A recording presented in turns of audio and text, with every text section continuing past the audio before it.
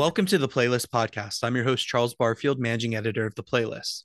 And for the first episode of 2024, I got a fun interview for you folks. I recently got the chance to speak to Jake Johnson about his new film, Self-Reliance.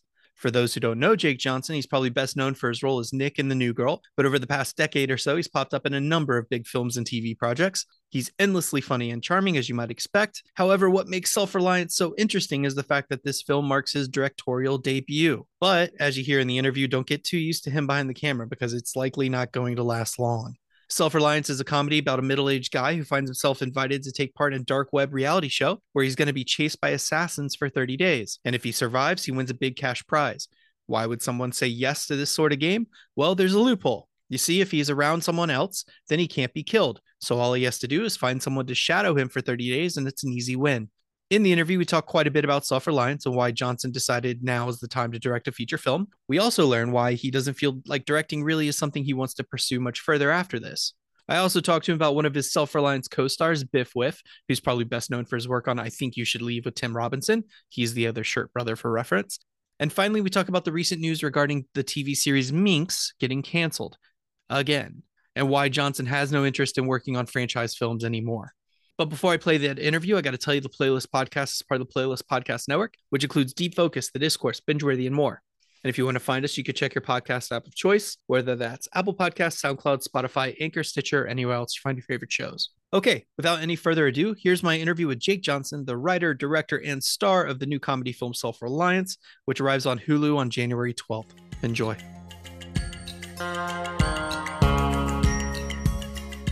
Hey, Charles. Hi, how are you? Good, bud. How are you?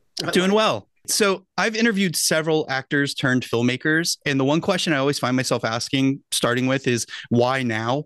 Did you always have that director itch with you? And why is Self-Reliance the movie where you're like, okay, this is it? I didn't. But I did. I've always been a writer. I started off as a writer first. I started writing plays in New York in the early 2000s, and I thought that was going to be the path. And then I started acting in the plays. And then I started getting work as an actor, and then I didn't get any work as a writer. And then I got more work as an actor, and then the writing fell off. And then in terms of why now, I'm 45 years old, and I do believe the Hollywood game, if you're able to play it, which I've been really lucky, is like a wild roller coaster ride that you hold on to a seat as long as you can, and eventually it kicks you off. And in my head, I don't want to just do the same kind of stuff, and I don't take this seat for granted. And when it finally kicks me off, I want to look back and go like, that was a fun ride. And one of them I thought is, I want to try to at least direct one movie before I get kicked off or before my time's up. And so I didn't see it coming. I knew I wanted to do the tone of this movie. I've been trying to make this tone for a long time. And this is a really hard one to pitch another director on, because it's a very specific to me tone as the actor. It's really what I like. Who knows how many others like it, but I knew I liked it. And so this was the one I felt like I had to direct. And I really hope to direct a pilot for a TV show, and then I will probably be done directing. That's very interesting. But it's something you said just resonated with me. I turned 41 last year, and there's something about a little baby boy. I don't feel like it. I've got a toddler and a 12-week infant. But yeah, there's something I think there is something about that, right? There's something about reaching that age where you're like, you start to take kind of stock of what you've done. Yeah, man, it's ending soon. Oh, Jesus. Well, I've got kids too, and my daughters are 10. And as your kids grow, it just becomes less and less about you. And the old ego of the 20s and 30s is fading away, and mine is fading. I probably need to start shooting some testosterone in my butt to start getting some fight back in me, but it's going. And if I didn't take a shot and try to do this, I would just look back and say, like, I missed something because there was an opportunity. And I knew that if I pushed really hard, I knew that I knew how to do this. It was really challenging, and it was kind of above my pay grade a lot of the time. And it was way harder than I expected. I literally started balding. But I'm like, I want to at least try it. I'm not going to be a guy who directs 5 more movies in my life. I'm not going to be a career gigger in terms of directing. Um, but I was really excited to do it and learn about it and see what it was like and see actors and see crew in a whole different way, see the whole production, do things like color correction, sound design, realize how many jobs that I don't think about as an actor in movies uh, are so important to the movie. And now I feel really excited to act in something and let everyone else do their great jobs. That's awesome. So Yeah. let's talk about this movie a little bit. Self-Reliance is about kind of a, I guess the elevator pitch is there's this guy, he's at this midlife crisis sort of point, and he gets invited to take part in a dark web game where he's going to be on the run for 30 days from assassins who are trying to kill him. And if he survives, he wins a big prize. And you kind of come into it with this loophole idea, which is really clever about, as long as he's around somebody, he's safe. And I started falling in the trap when I'm watching the movie of what other loopholes are there? Like, what could I do? And then I started thinking, like, wow, as a writer, how do you tackle something where you're inviting people to start to game plan and come up with loopholes? Did you fall down that rabbit hole trying to like disprove everything, or did you just kind of No, give up? I didn't overly care. Honestly, the premise for me made me laugh. The idea of this game and here's the loophole, and then the turn of his family doesn't believe him. And the idea then of everything that you go through that feel it was a real pandemic movie for me because I would go through something really intense with like, some road on the internet I was reading about that I now like figured out some truth.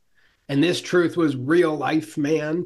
And then I would like talk to a friend and they would go like, man, you got to talk to some people. You're getting old. And I was like, man, everything is just getting so funky. So really, I wanted the idea of this, the premise and the game of the movie for me was just create situations where the scenes are really funny, the characters are really funny. I wanted great actors like Chris Lloyd coming in, crushing it. That scene meant a lot to me. Gata's performance is so great. Biff Wiff, having these like great moments building together. I was like, yeah, for me, I was like, I like it. And obviously, there will be ways somebody would go. Like somebody said to me early on, why doesn't he just hire a hooker? And I was like, could have done that. You're not wrong. And I was like, but this was the path kind of I went down in my head, and that's why it's my movie, I guess. I want to get to the supporting cast in a second, but I want to continue with this because I don't want to get into spoilers, but there's a point in the movie where I thought of this amazing documentary I watched last year called The Contestant, which is about a Japanese man who's like the first reality show. Yes, so that was the original premise Okay. of that game was the original idea for this, that Japanese show about the guy who goes Yep. Gets locked yes. in. So I had heard of that show when it was coming out. My friends and I were getting obsessed with Japanese reality shows, and we talked about it all the time as like this idea of like the Roman Empire is going to fall, man. We are locking fools in rooms and they're starving to death for our entertainment. And in my honest moments, I would think I would watch it. And then when I Yeah. really asked myself, what else would I watch? And then when like UFC was first, when it used to be on VHS tapes, God, Blockbuster. Loved it. me too.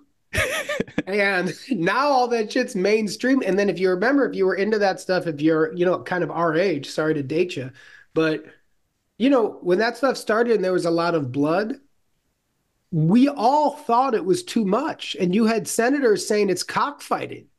Well, now it's ESPN, which is owned by Disney. Yeah. And I'm like, man, we just keep changing.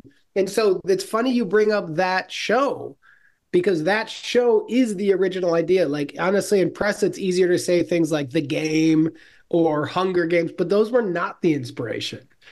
The Well, inspiration was Japanese reality shows where they are humiliating people, and the people are saying in it, like, I don't like this, which gets a huge laugh.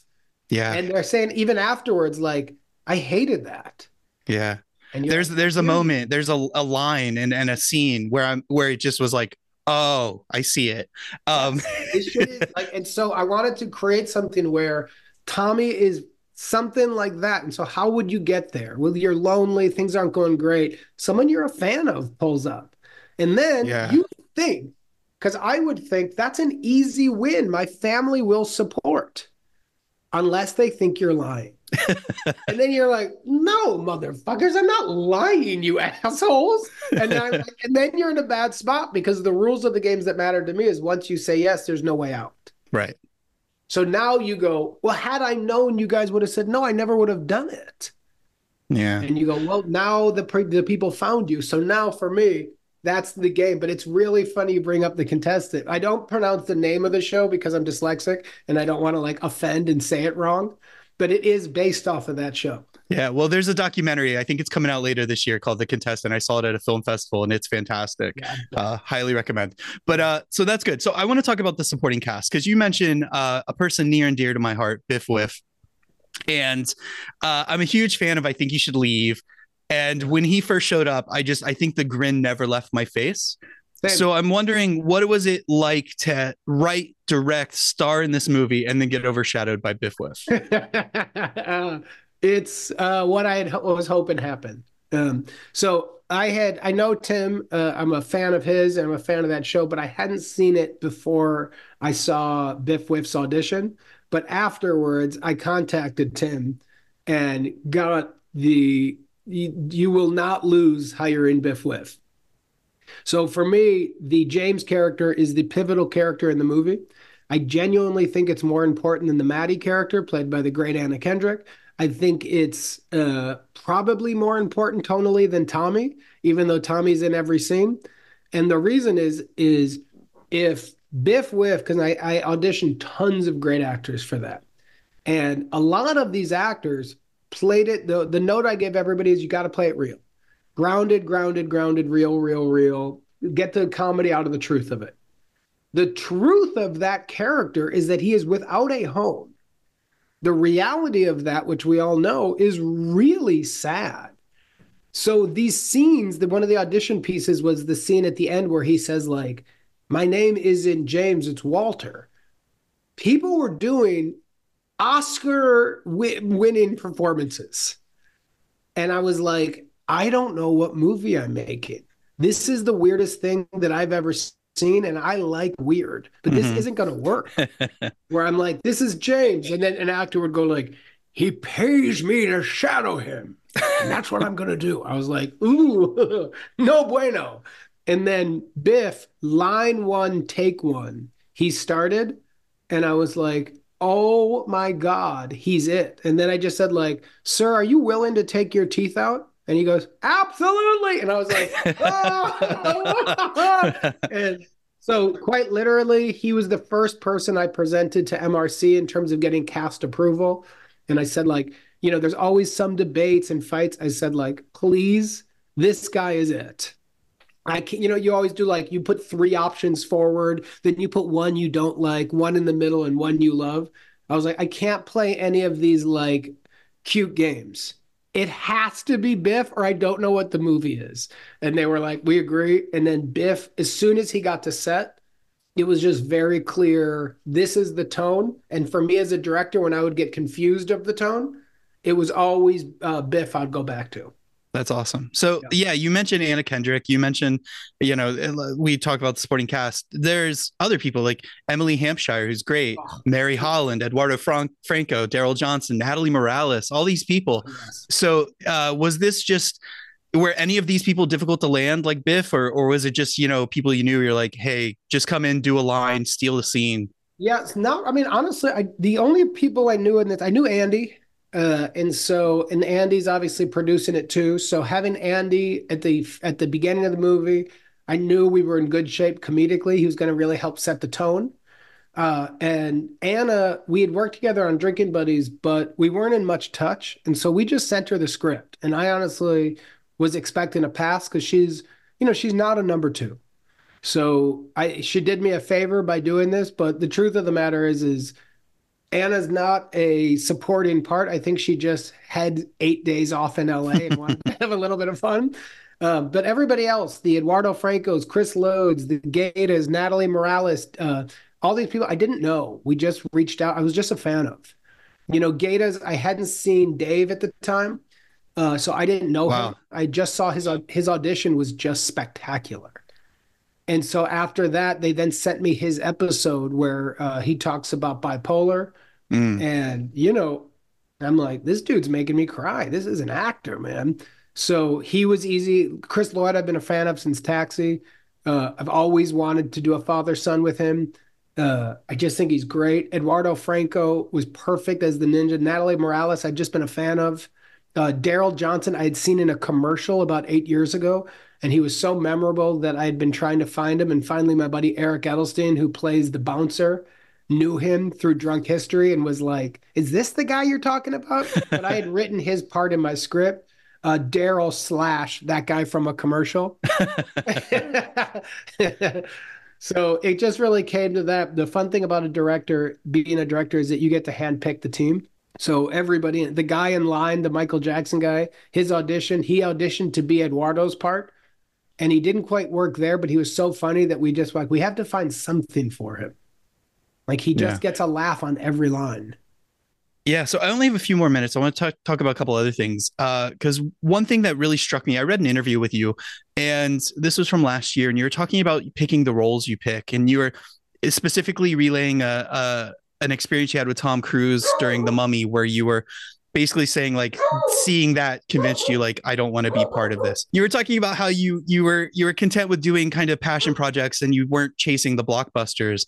And it seems like outside of the Spider-Man movies, you kind of stuck true to that. Is that still kind of your path going forward? No regrets? Yeah, no regrets at all. There's a big part of the business that I've just never personally cared about. And I don't have any bad things about it. I just don't care about it. And so big blockbuster movies, I don't watch. And that level of movie is not something that excites me. And it excites a ton of people, and it obviously excites a ton of fans. So great. But there's like a lot of that stuff I don't care about. And so there's a whole engine to the Hollywood game that it all feeds each other and it feeds itself. And I've never felt a part of it. And when I've pretended to be a part of it, thinking it was going to help my career, I've always felt like I've got a mustard stain on my shirt and everybody can see it. And I've not seen like a dark underbelly of Hollywood. It's just more like they're all involved in this pageant and I don't know why I'm here. Right. And so telling stories, acting, writing, now doing this podcast, anything that has anything to do with creation for me and working with people who really make me laugh and inspire me feels awesome. And that feels very right. But being part of a big thing with a huge corporation behind it, you just start getting in meetings and stuff and discussions that I couldn't care less about. And a lot of it is money for a corporation's pocket. And I'm like, who cares? Why Well, do I care if Coca-Cola makes a lot of money? What does that have to do with me?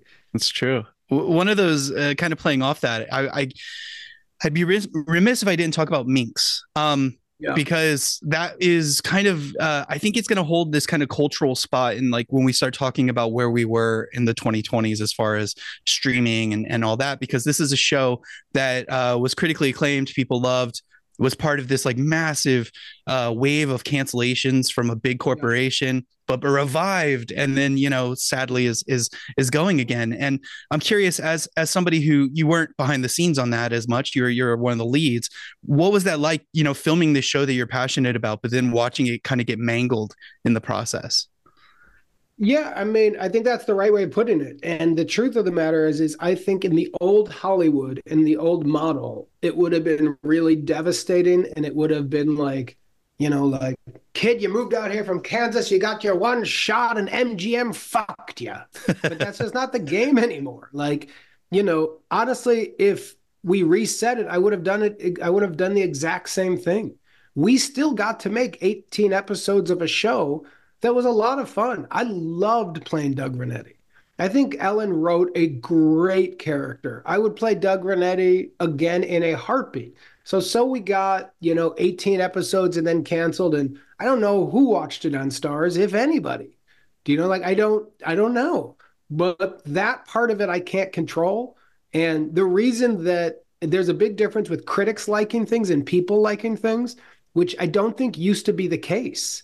I think it used to be one thing, and it used to be you really needed critics to like it in order for people to find it and care about it.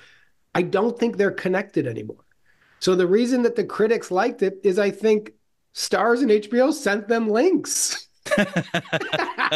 And people watched it and gave it a chance because their job was to write about it. And I think regular people in the world didn't get those links. And had they all been forced to get a link to write about it, we would still be making it. So I think for me, my kind of game that I've learned with the podcast, which has been really tripping me out, because the numbers we're doing on the podcast are massive compared to the shows we're doing. And I'm like, oh, because this is direct to audience.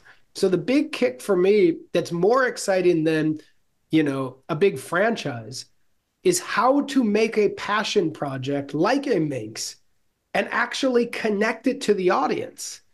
So rather than, some big studio spent $500 million to market, but they made $5 billion and blah, blah, blah. And then we get all these bonuses, but we need to go to China and do a 9-week prep. And I'm like, man, you're controlling my life for 2 years. All I want to do is make a story with people I really like. And I really want audiences to like it.